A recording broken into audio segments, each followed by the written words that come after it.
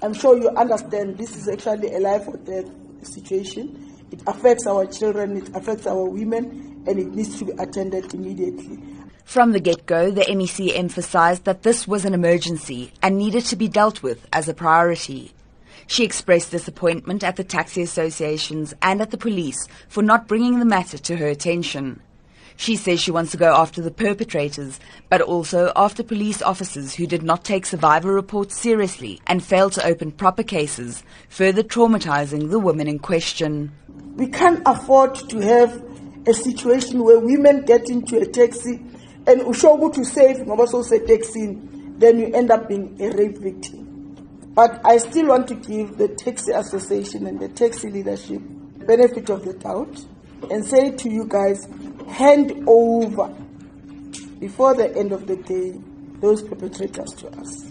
Indeed, in a matter of hours, authorities believe they have identified the taxi and a suspect linked to the series of gang rapes of female commuters on Gauteng's West Rand. The MEC has also called on men, especially black men, to stand up and protect women, to distance themselves from perpetrators, to condemn acts of violence against women, and to say, not in our name. I also need a commitment from you that you'll denounce the acts of those locals, whether you through the advertisement or through the pamphlets by the association, but I want you as our partners, you as business people, to actually protect those people. She says men have been quiet for too long, and she expects outcry from every man in the industry, city, province and country when these atrocities are committed.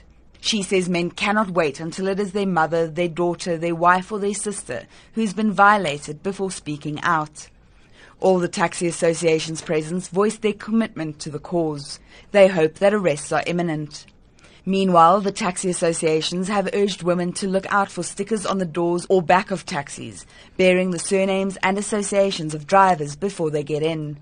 Women are also advised not to get into empty taxis or taxis where only men or only one other woman is present. I'm Jermaine Krige in Johannesburg.